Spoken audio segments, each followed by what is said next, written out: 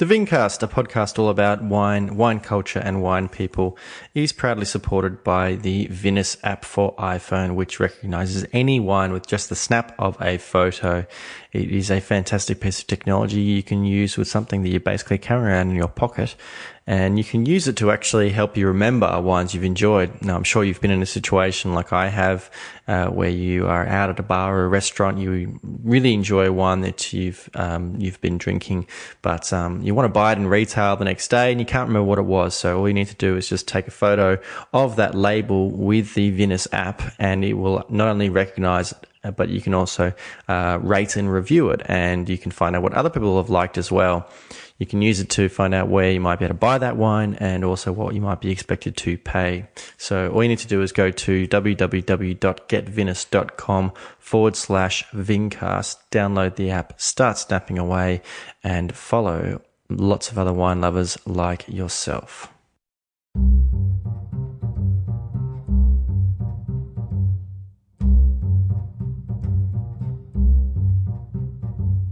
Hello there, Vincasters, and welcome back to another episode of the Vincast. My name is James Gersbrook, otherwise known as the Intrepid Wino, and I hope you have been enjoying some of the myriad wine events, particularly in Melbourne and Sydney, of late. Whether you got out to Riesling Down Under or some of Riesling, I hope you got out and tasted some wines and met some great winemakers, and there doesn't seem to be any signs of slowing down. Pretty soon there's going to be the Melbourne Food and Wine Festival, and there's going to be a Return to Terroir and lots of other wine events and also great food events as well. Highway 1 Street Party is going to be fantastic. So I suggest going to What's Up Buttercup, the website where you can find out all the wine food events in Melbourne and Sydney, and also you'll be able to find some links to some of the big events and festivals.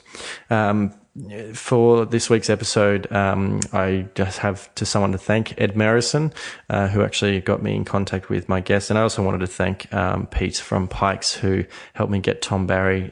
So both of those Riesling guests were obviously in relation to the Riesling Down Under tasting, which was in Melbourne. Now, you may hear it sounds a little bit different this week because, unless you didn't see it on social media or on Instagram, I actually bought myself a digital portable recorder and a field mic sort of setup, so I can now record remotely. So you'll hear a little bit of ambient noise because I recorded it in a park just outside Melbourne's Central Business District.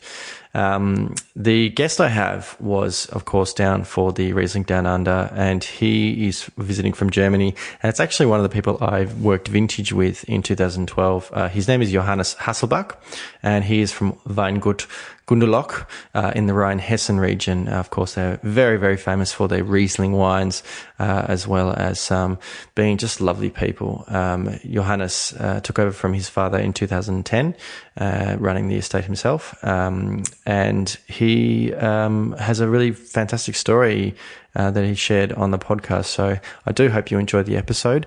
Of course, go to intrepidwino.com. You'll be able to find all of the links with social media, that kind of thing. Please do let Johannes and I know if you did enjoy the episode. But I will talk to you on the other side. Johannes, welcome back to Australia. Thank you for making some time in your very, very busy schedule to sit down with me. When was the last time you were in Australia? Just about 3 years ago, I think, for the Riesling Down Under tasting last episode. Okay. And is it always sort of strange for you to be here in what would be winter in Germany? And we have, today is a beautifully warm or close to hot day. Is it a bit strange for you being here at this time of year?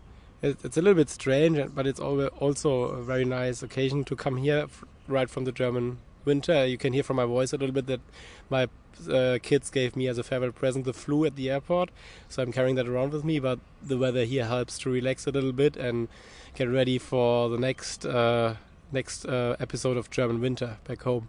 Yeah, I know when I was travelling and I'd be going from one hemisphere to another, my body would be saying, "What are you doing? Like this is not right. This is not right." And I would always first sort of maybe a month after I arrived, I would be feeling very sick. But I know that you're here as part of all of the Riesling festivities, and I'm sure it's a pretty hectic schedule. But obviously there's a lot of energy around Riesling, so I'm sure that it's great for you to come down, the other side of the world to find out that there's so much interest in Riesling. Do you enjoy coming out to Australia? Oh yeah, I always like to be here. I've been here now for 3 or 4 times. Part of it working reasons. Sometimes I came private, and as you said, it's quite stressful to go back after a trip like this, and I need like 2 weeks to recover. But at the same time, you get so many great experience, especially on an event like this. You get to taste so many great wines from all around the world, mainly Riesling this time. And you get so many great ideas, you learn so much stuff, and it just opens your mind for the whole world of wine and Riesling especially, and just gets you motivated when you go back home and go back to my family winery. It's just keeps me going on and trying to get better every time. Now, I have had obviously the good fortune of being very, very familiar with your family and with your winery, because I worked vintage with you in 2012, which was a fantastic experience. But tell me a little bit about Gunderloch, about your particular part of the Rheinhessen, and how the winery was created. Yeah, so actually my winery is, for German relations, quite young. We are just 125 years old, which makes us one of the startup companies in German winemaking. But we are located in a very unique setting. It's actually part of the biggest growing region in Germany, which is called Rheinhessen. And our small sub-region, which just consists of a pretty much 5-kilometer long stretch along the River Rhine, is called the Red Hill, or in German, der Rote Hang. And it gets its name from a very unique soil, which is normally hidden deep down under the ground, and just where the Rhine Valley breaks off and we have the steep slopes right next to the river, it tilts upwards and it hits the ground, and it's a kind of red slate, which is from 290 million years ago. It's from Permian times, and it's basically just compressed clay for 290 million years, and then it takes up slaty appearance. So if you look at it, it's like really chunks of slate lying around in the vineyards, and it gives the wines a very special style. You will always recognize wines that are from the red slate soil. So this is our potential and also our obligation to create wines where we want to make every bottle tasting of this small piece of land that we are growing on. So it's actually quite small growing region with just a couple of producers, but at the moment it's a very dynamic area. So lots of young guys taking over the wineries and starting to move forward. Maybe it was a little bit dormant during the last years when the older generation was settled, but now you can really feel a lot of energy going on in our area, where completely unknown wineries are doing really, really great stuff, and I think that will be we have a good looking into the future, a good time ahead of us. So your mother's family were the owners, yes, of the vineyard, yeah, and of the winery. So I think it was your great grandfather or great great grandfather who sort of established, and I think, if I remember correctly, it was sort of passed down through the daughters. Yeah, this is part of our family tradition, that it's always passed over by the female side. So we are still the same family. Also, our names change every generation. I already have 2 girls, and I think we're going to stop there. So I'll have another change of names coming up. Actually, the winery was founded by my great great great great grandfather. So I'm the 6th generation now. And he actually was a banker. He didn't have much to do with winemaking for a start, but he was very, he enjoyed life. He traveled a lot. He tasted wines from many different regions. Where was he from originally? He was basically from a village a little bit down south from us, and he was a banker. His bank house was located in Mainz, which is like 10 kilometers away. And every morning he started walk up to his house, even though he had chauffeurs and everything. He didn't need, but he wanted to look at nature. He was a very close to nature guy. And so every morning he traveled, he was walking along the River Rhine and saw the different vineyard sites. So he got quite an understanding of which settings are better for for grape growing. He was a big wine fan, not by his profession, but he liked to drink wine. And so when he got older, he wanted to. Yeah, he got bored by his job probably, so he decided to sell his bank house. How can you possibly get bored of banking? I don't know. Like sometimes I think it would be a good idea if he kept his bank house, because then he might have had an easier life. But on the other hand, like I think lots of people are very passionate about winemaking, and you see a lot of architects in California stopping their job and starting to look at winemaking. That's certainly the history in Australia. In like the 70s and 80s, there were what we call hobby farmers who maybe were living in Melbourne or even Adelaide, and they bought some land just for the weekend and decided, I might plant a vineyard, and then became just amazing winemakers, like doctors and lawyers, even teachers. And that what really was one of the things that really caught me on making the decision to take over my family business, was actually when I was here in Australia and working with Jim Barry's, which was pretty much my first experience into winemaking. I found my passion for winemaking the farthest away from my own estate as I could possibly go. And because for me in Germany was always like, it was cold, it was stressy, it was dirty, because like German harvest seasons can be quite ugly because it's raining a lot, it's getting cold. And then I come here to Australia and you have nice warm weather, everybody is having a beer after work, and you have a guitar standing around somewhere. So it was really like a relaxed approach to winemaking, and that changed my mind a little bit, and that actually I started to create something like a hunger, where I wanted to go out and meet people and travel the world as well, and get ideas about winemaking. It was never about like learning technical stuff. The technical side of winemaking is actually pretty not easy, but it's like everybody can handle technical knowledge. But the really motivating part of winemaking for me is understanding people, what drives them to make wine, and how as a person you can influence your winemaking. Because for me, wine is an extremely personal product, which human plays a quite important role on. So this is something that I'm really going after. After I went to Australia, I worked in lots of different wine growing regions around the world. I took a year off after I finished my actually accounting studies. So I wanted to go in the direction of my great grandfather, but just seeing how different people see winemaking, what motivates them to make wines, and how they can express themselves in a wine, just like was an amazing start of a journey for me, which I'm like it was a starting point for what I'm doing now, and it's just motivating. Even like trips we are taking now out of German winter, going into the summer of Australia, and meeting winemakers from all different countries, and just see what they do with a piece of land, and how they interpret this piece of land, and how they let it shine in a bottle. It's just an amazing thing. So this is what really keeps feeding the interest, and trying to get more adventurous every year. So when I worked vintage with you, I had the amazing opportunity to actually stay in your bedroom when you were growing up, and I saw like posters on the wall for like skateboarding and snowboarding and stuff like that. And I kind of got the impression that when you were younger, you were kind of into the more extreme side of things, and you were just telling me before that when you get back to Europe, you're going to just have a little bit of a ski trip before the Pro Wine Fair. What was it like growing up with the family sort of making the wines, and did you, early on, was there kind of like a rebellious nature that you sort of wanted to do your own thing? Never. I was never rebellious. No, just kidding. And actually, growing up in a winemaking family was really, at the beginning, I just saw the hard work.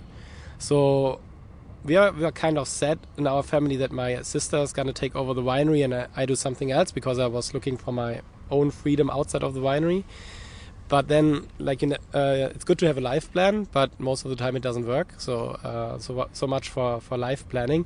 After I finished my accountant studies at university, I came home because I wanted to see like what our family. I couldn't really separate myself from the winery, so I started because I was quite early finished with university. I started to plan for a 1 year travel around the world and visiting different wineries, because I wanted, before I start my professional life, get some experience in and see the world.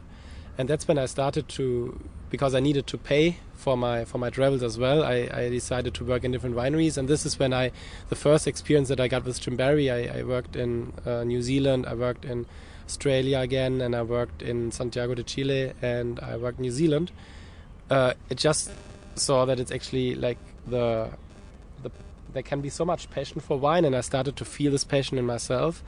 And so I got home, and when I got home, my sister, who was actually making the wines at our estate at this time, she decided to fall in love with an Austrian winemaker.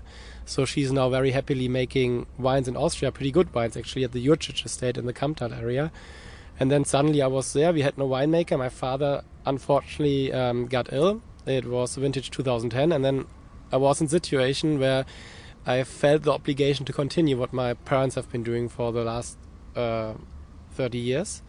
But now, year by year, the obligation that I feel is getting smaller, but the passion that is coming in is much more important. So every year, I think winemaking, when you start, and even if you don't have an education as a winemaker, is quite a complex thing, and lots of different stuff that you just don't understand. It's just like, it was too much at the beginning, but now every year you learn so much more, and you understand much more what really is influencing your wines. So that really now is raising the passion for winemaking every year. So it's quite cool process that we see in our winery now, because even my parents, which have been kind of nervous when everything happened, they now see that actually also a different approach to winemaking can produce some great results, and we are quite happy right now how things are improving in the winery. But yeah, at the beginning it was like you just saw the work, because winemaking is quite labor intensive. You're working with nature, you're farmers, but also you're businessmen, and so the whole week your vineyards are waiting for you. You go out, and even on the weekends, and then sometimes again on the weekends you need to see customers, because that's when they have free time. So as a young child at home, I just saw the work, but now when you see like why my parents have been doing it, now the understanding is much greater for that, and I hope my kids will understand when they grow up how it is. When you were younger, did you drink much wine? Would you have any interest in wine, or were you mostly a beer drinker? When we have been actually quite early approach to wine in our family, as in every winery family, there's wine on the table at every dinner, every lunch, not breakfast, but all the other meals we have with wine. And so we got quite an early exposure to wine, and also to very good wines, mostly from other German Riesling producers. And there was a time where it was pretty much on beer for some time. That was more the rebellious skateboarding time. Did your friends, when you were young, drink wine at all?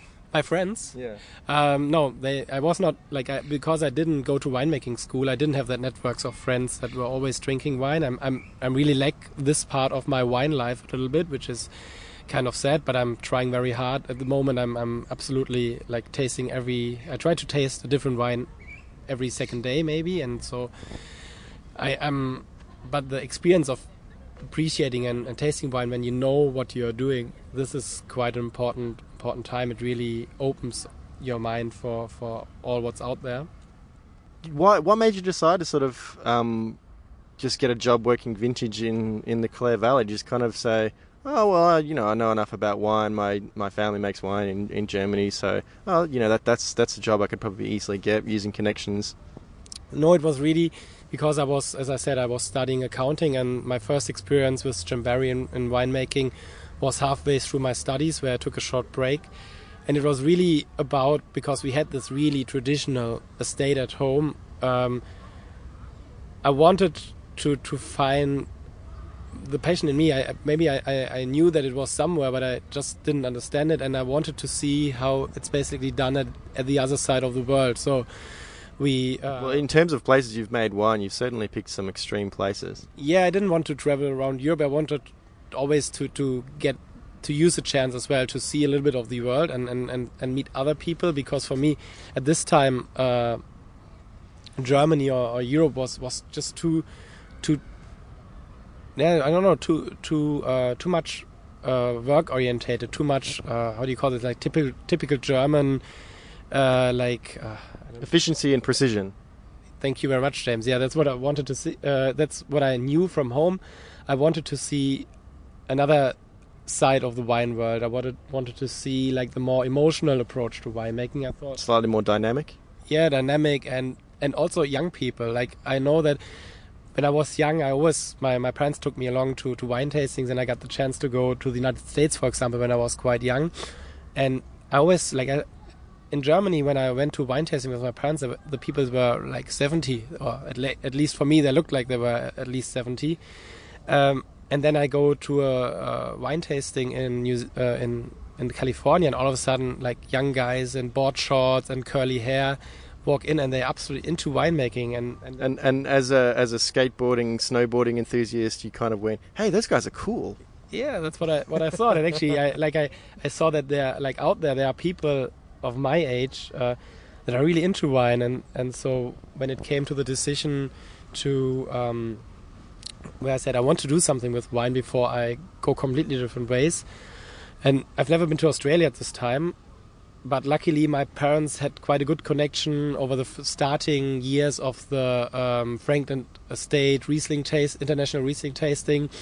We had some connection to different parts, and then I basically looked at the map of Australia and looked which area looked nice for me, where like I have the proximity to the ocean and proximity to big city. And then I asked my parents, do you know anybody around this area?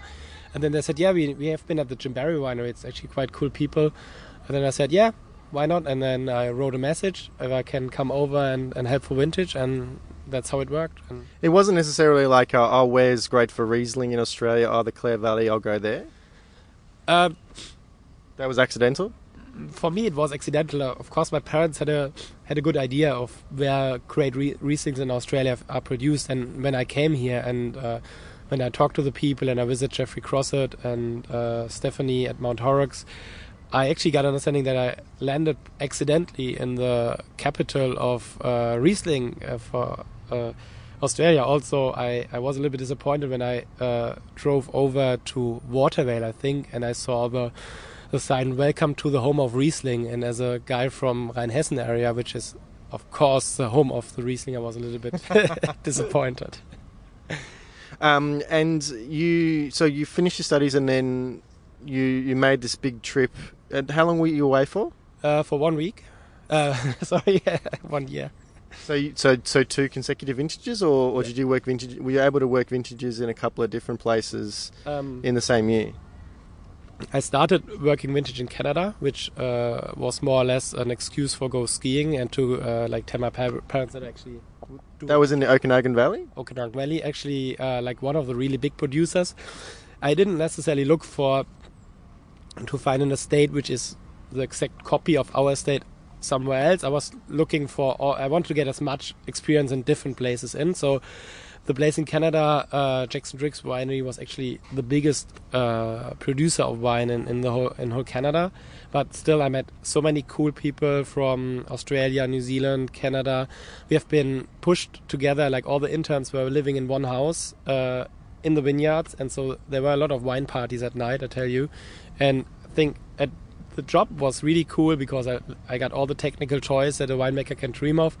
But the more important for me was then, after we finished work at night, sit in our house. Outside it was snowing in the middle of the vintage, and we had a couple of really good bottles of wine and started discussions. It was really an amazing experience. And then I continued on to the Colchagua Valley, close to Santiago de Chile, and worked the vintage over there, which was also completely different, like no technical toys at all. They even had pumps that you needed to, like that. Electric pumps, but also when they broke down, they brought in pumps which you have to do by hand, which was really, really cool to see. That was a great experience as well. No Riesling in there, but just like Cabernet Sauvignon and like mostly reds. When I visited Chile, I think maybe there was one winery I went to that was actually pretty good Riesling. What was it called? Casa Marin, I think. Yeah, it was quite good. Okay.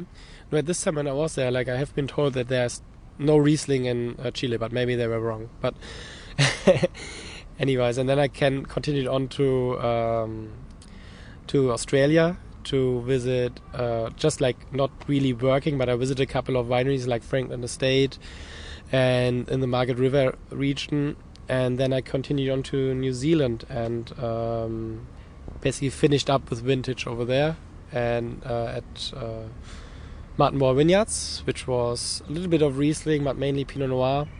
But also, it was all about the people that you meet. And in Martinborough, were like 20 wineries, like all like pretty much like European style, kind of small, and they all had overseas visitors, which helped for vintage. And in the whole village, there was one bar. So same story again. All the winemakers met at the bar after work, and there was a lot of cool times happening.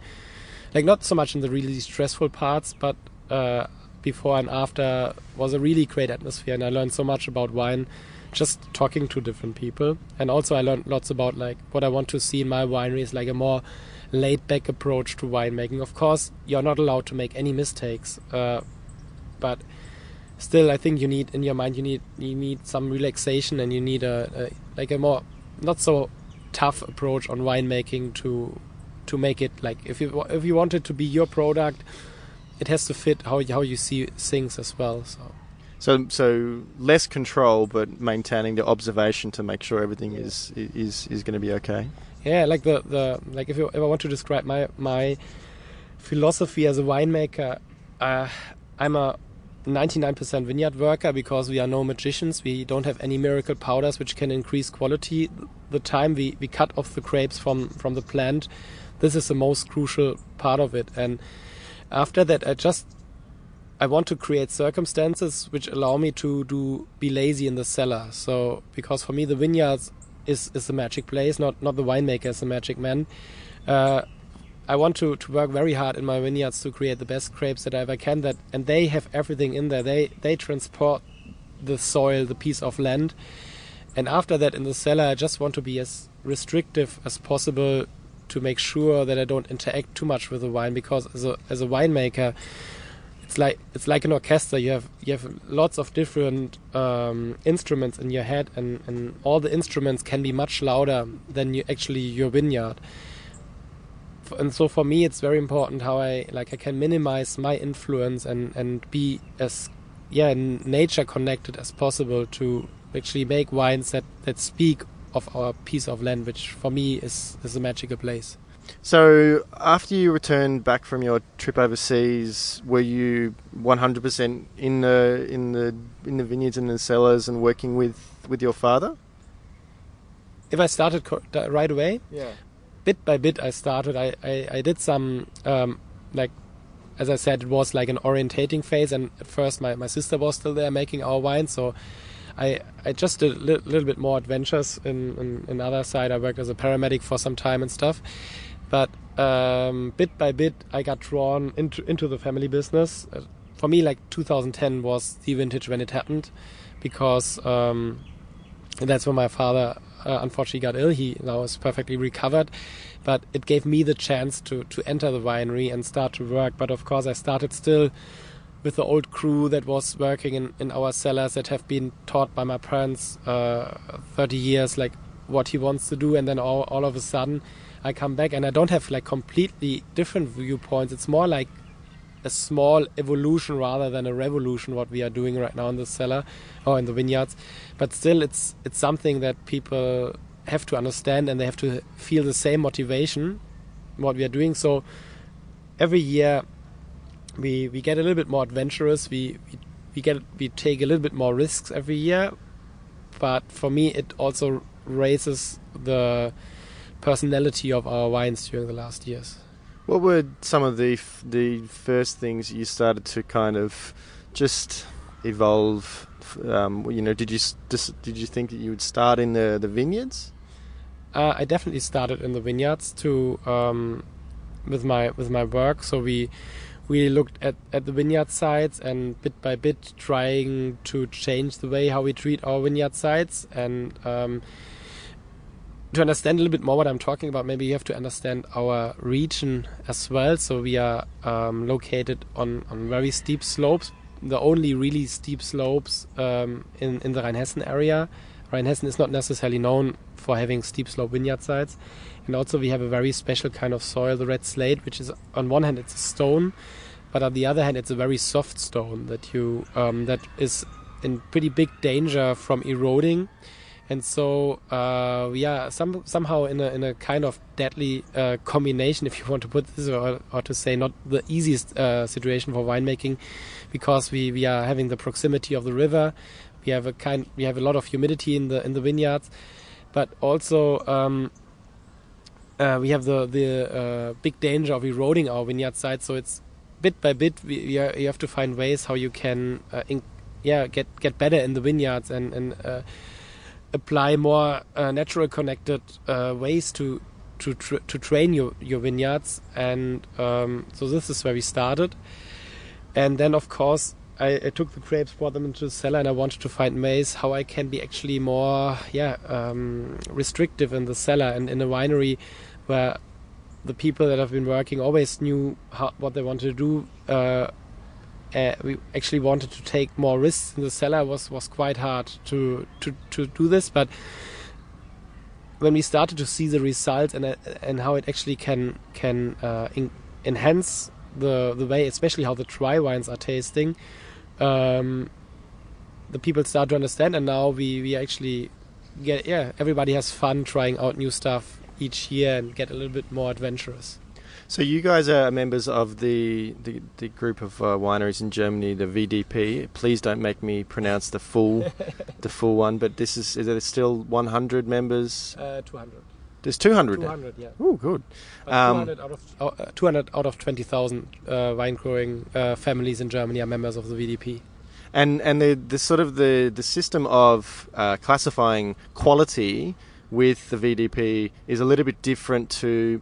If people are familiar with the way that quality is categorized in Germany, it's a little bit different. It's based on must wait, but with VDP, there's another kind of style of communicating quality, and that basically is classifying the vineyards, and then the wine must be of a high enough quality, and it's assessed every vintage. Am I getting that right?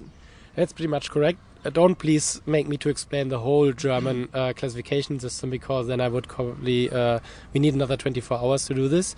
Germany, we like to be complicated. No offense, but I think the listeners will probably be long asleep. Okay, but to make it very short, in earlier times, the quality of a wine in Germany has been guided by the amount of sugar that it has been created, which in the early years, like the 70s, definitely makes sense. But now, as the knowledge about winemaking rose, and for example the yields have been dramatically reduced during the last years, and also climate change maybe play a little bit of role in it. I don't believe that climate change will have such a big effect on our wines as everybody's thinking about, but still we get longer ripening periods, we get tendency to a little bit warmer weather. So actually ripeness of grapes is not telling you much about quality anymore. So what is happening within the VDP, and actually there were some guys in Germany that basically started this idea, like Bernhard Breuer and also my father. They started to discuss that actually quality should be guided by the piece of land where the grapes have been grown, or not so much by sugar, because everybody can make ripe grapes. That is not your job, not a special job. To be a special winemaker, you have to have a very good piece of land, a very good vineyard, but also you have to understand how to work with this vineyard. And the theory is that the smaller piece of land is, the more distinct wine will taste. And so for us, Burgundy, to explain this, has the best classification system. So pretty much we adopted the Burgundian classification system into our own country, and now the dry wines are pretty much, we have the the estate wine, then we have the Ortswein, there's a similar like a village quality, and then we have the GG wines, the Großes Gewächs, or it's a similar to the Grand Cru idea. We have the 3-tier system, And for me, this is how you explain quality. It's all about the piece of land. Of course, for the sweeter wines, we keep the predicate system, how the old system is called, because it explains you about the sweetness of a wine.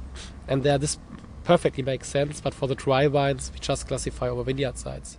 So what's the actual process of them? Like, how many times? So there's a governing body who decide whether a wine can be classified as a Großes Gewächs or it's a Erstes Gewächs in the Rheingau. How many times during the harvest or post-harvest would they actually come to sort of assess the wines? Actually, in our region, the wines are called a Großes Gewächs. In the Rheingau, they call it an Erstes Gewächs. We are trying to harmonize this during the next couple of years, but for now, this is how it is. To call your wine a Großes Gewächs at the end, you have to actually undergo a couple of steps that you have to fulfill until you're allowed to call it this way. First, you have to be a VDP member, which is, as I said earlier, 200 wineries out of 20,000 in Germany are VDP members, which is like the, how do you call this, a quality peer group of wineries in Germany. Our winery actually has been a founding member, and for the last 122 years being in this in the VDP.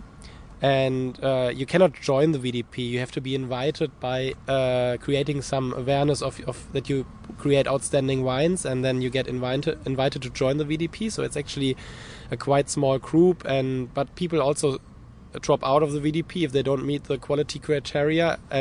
But some new really good wineries are invited to join. So it's actually to be in there. It's not like it's not inherited. You have to prove every year that you are a deserving member of this. And then also your vineyard has to be classified as a GG vineyard. When you, of course, we have very traditional vineyard sites in our area. We have the Rothenberg, we have the Pettental and the Hipping, which are all three quite renowned vineyard sites.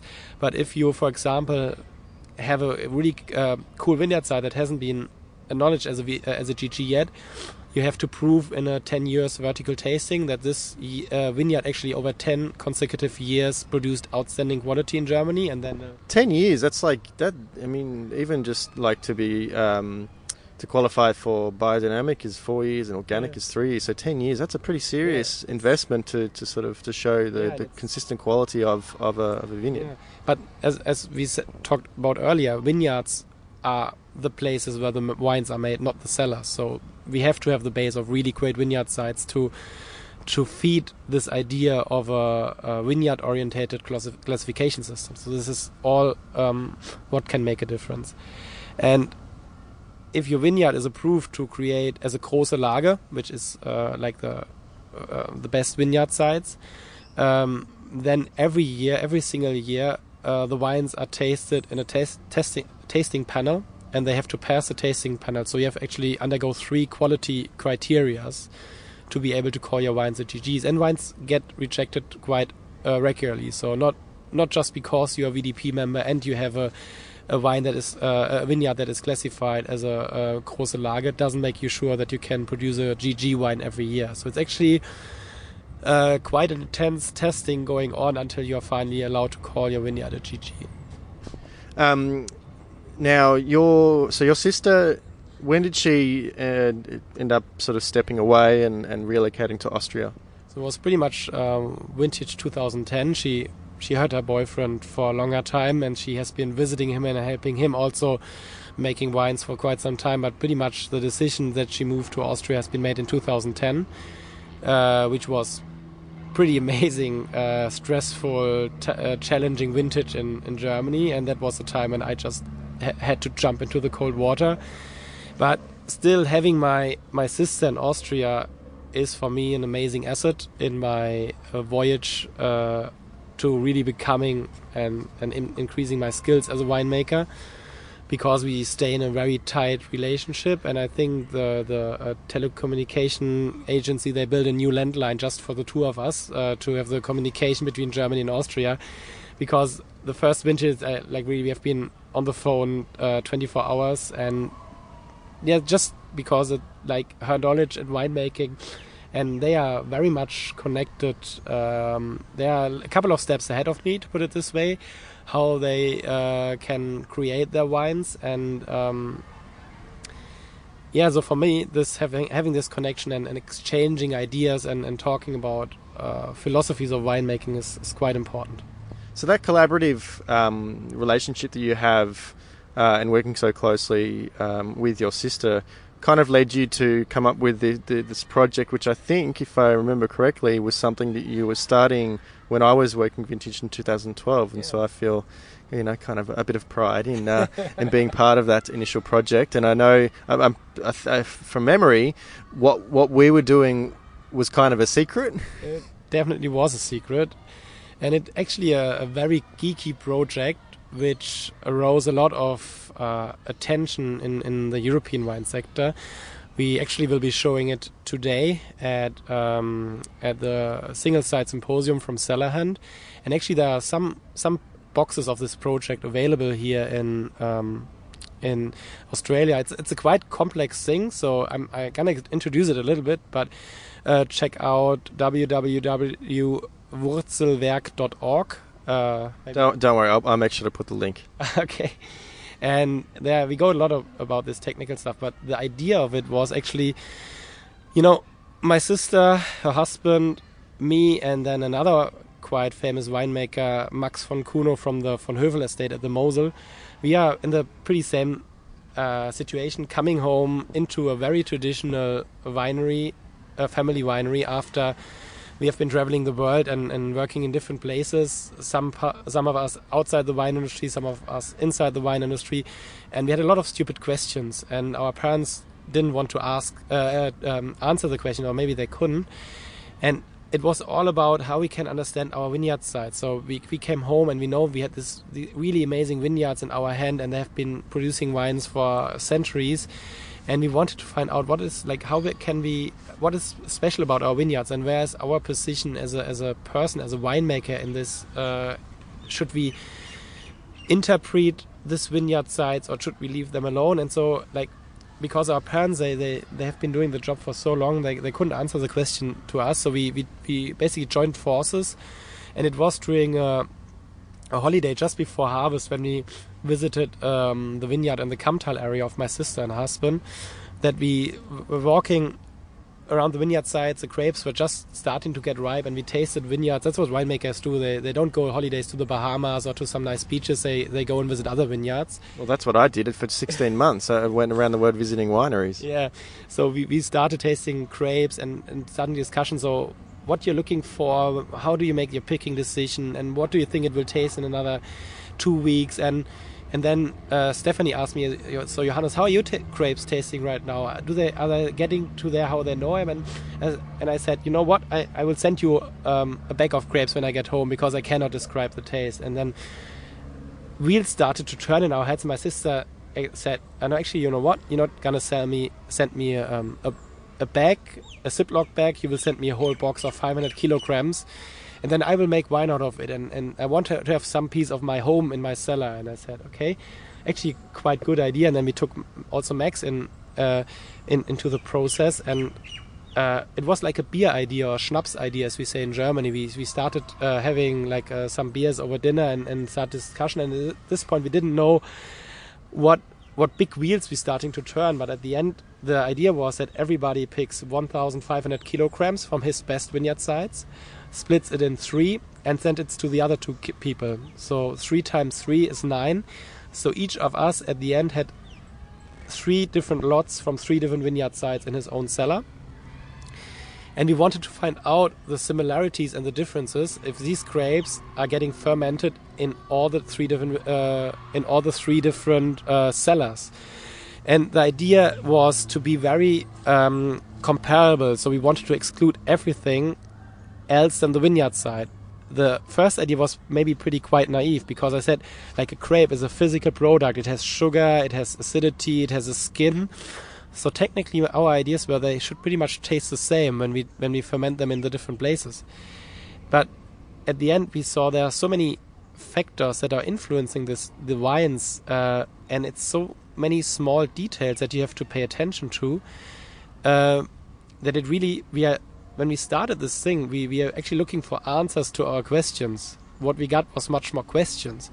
But at the end, the questions are the motivating and encouraging stuff, because winemaking is not, like I said, like you can learn winemaking from books, or you can learn winemaking from a teacher. But I think to really understand winemaking, you have to understand much more than that. And I really hope that you never will get, like, if I get a formula which tells me you do this, then you do that, then you do that, and then at the end it will taste like this, it would probably be not so interesting for me than it's now, because the process of the fermentation, where you have the grape juice, which has been identical in the different wineries, and then you have the finished product. The step in between the fermentation is like a magical or an alchemistic thing happening. Nobody can really explain it, because the three wines, they had a big differences. Of course, they had the connection. The wines from the Mosel in all three different cellars that we've fermented in had the taste, like the really piercing acidity, but between this physical dimension there was so much interesting stuff happening that it's actually like it arose so many questions in our heads, and it really made us to investigate how we can create circumstances to guide our wines without actually putting our hands in there. So it's a very much we are very interested about this old technologies that have been used in our cellars like 100 years ago, when the people thought they were doing some voodoo magic, where people think like the anthroposophical approaches to winemaking, biodynamics and all that. Everybody thought that it's like a witchcraft or something. But now I think you understand much more how it can influence that, and like the small details that you are attentive to can really have a big effect on your wines. And at the end, we never planned to make something that we can sell out of it. It was really like for our own practice at home. The project was so fascinating to ourselves that we are actually making it available now. So the set is just available as a 9 wines, like the 3 vineyards fermented in 3 different cellars.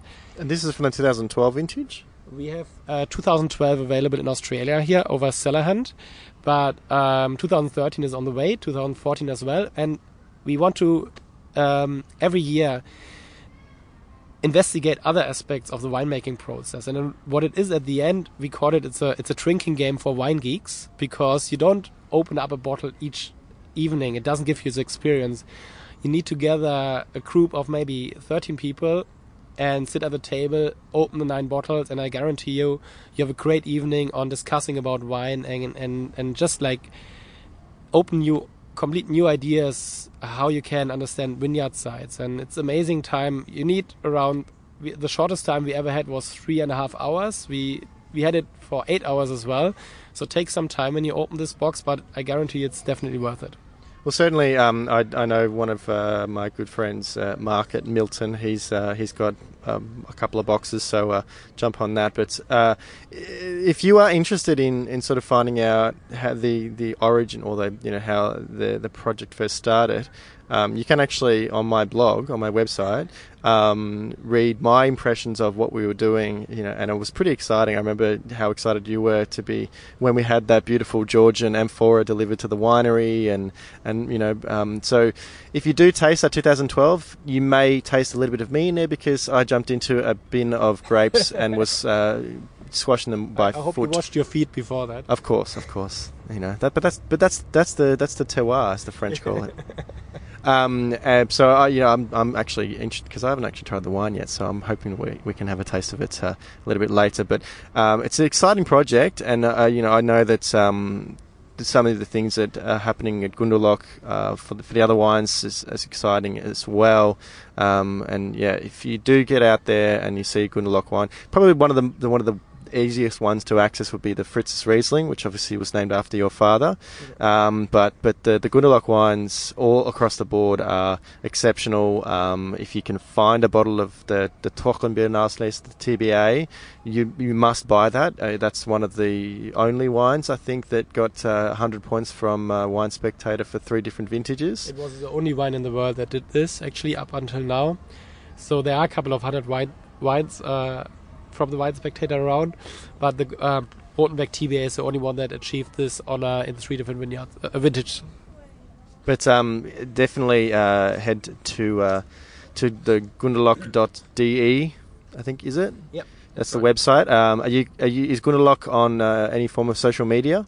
We have a Facebook page, which you are happy to join. You get some live snapshots out of the vineyards during harvesting and some first tasting impressions right out of the barrel.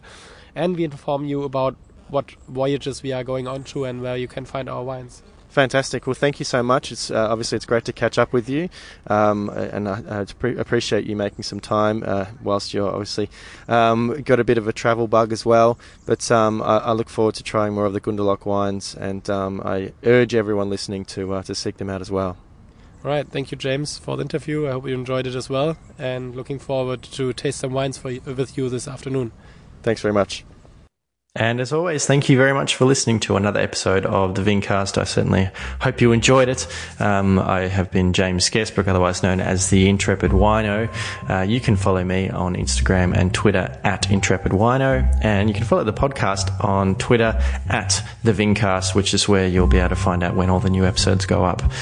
You can follow me on Facebook, facebook.com/Intrepid Wino, and come and visit me at my website, intrepidwino.com, which is where you can find all of the previous episodes of the podcast, as well as lots of different writings about my experiences and travels. You can subscribe to the podcast on iTunes, Stitcher, or Player FM, and that's really fantastic because you can download the episode as soon as it comes available online, and you can listen to the podcast episodes on your iPhone or Android or even an MP3 player. If you do subscribe on either of those platforms, I would request that you rate and review. Please, 5 stars would be fantastic, and write something nice about an episode you enjoyed or a guest that I had, because it really does help me out and helps to grow the podcast. I look forward to you listening to future episodes. Got some great guests coming up, but until next time, bye.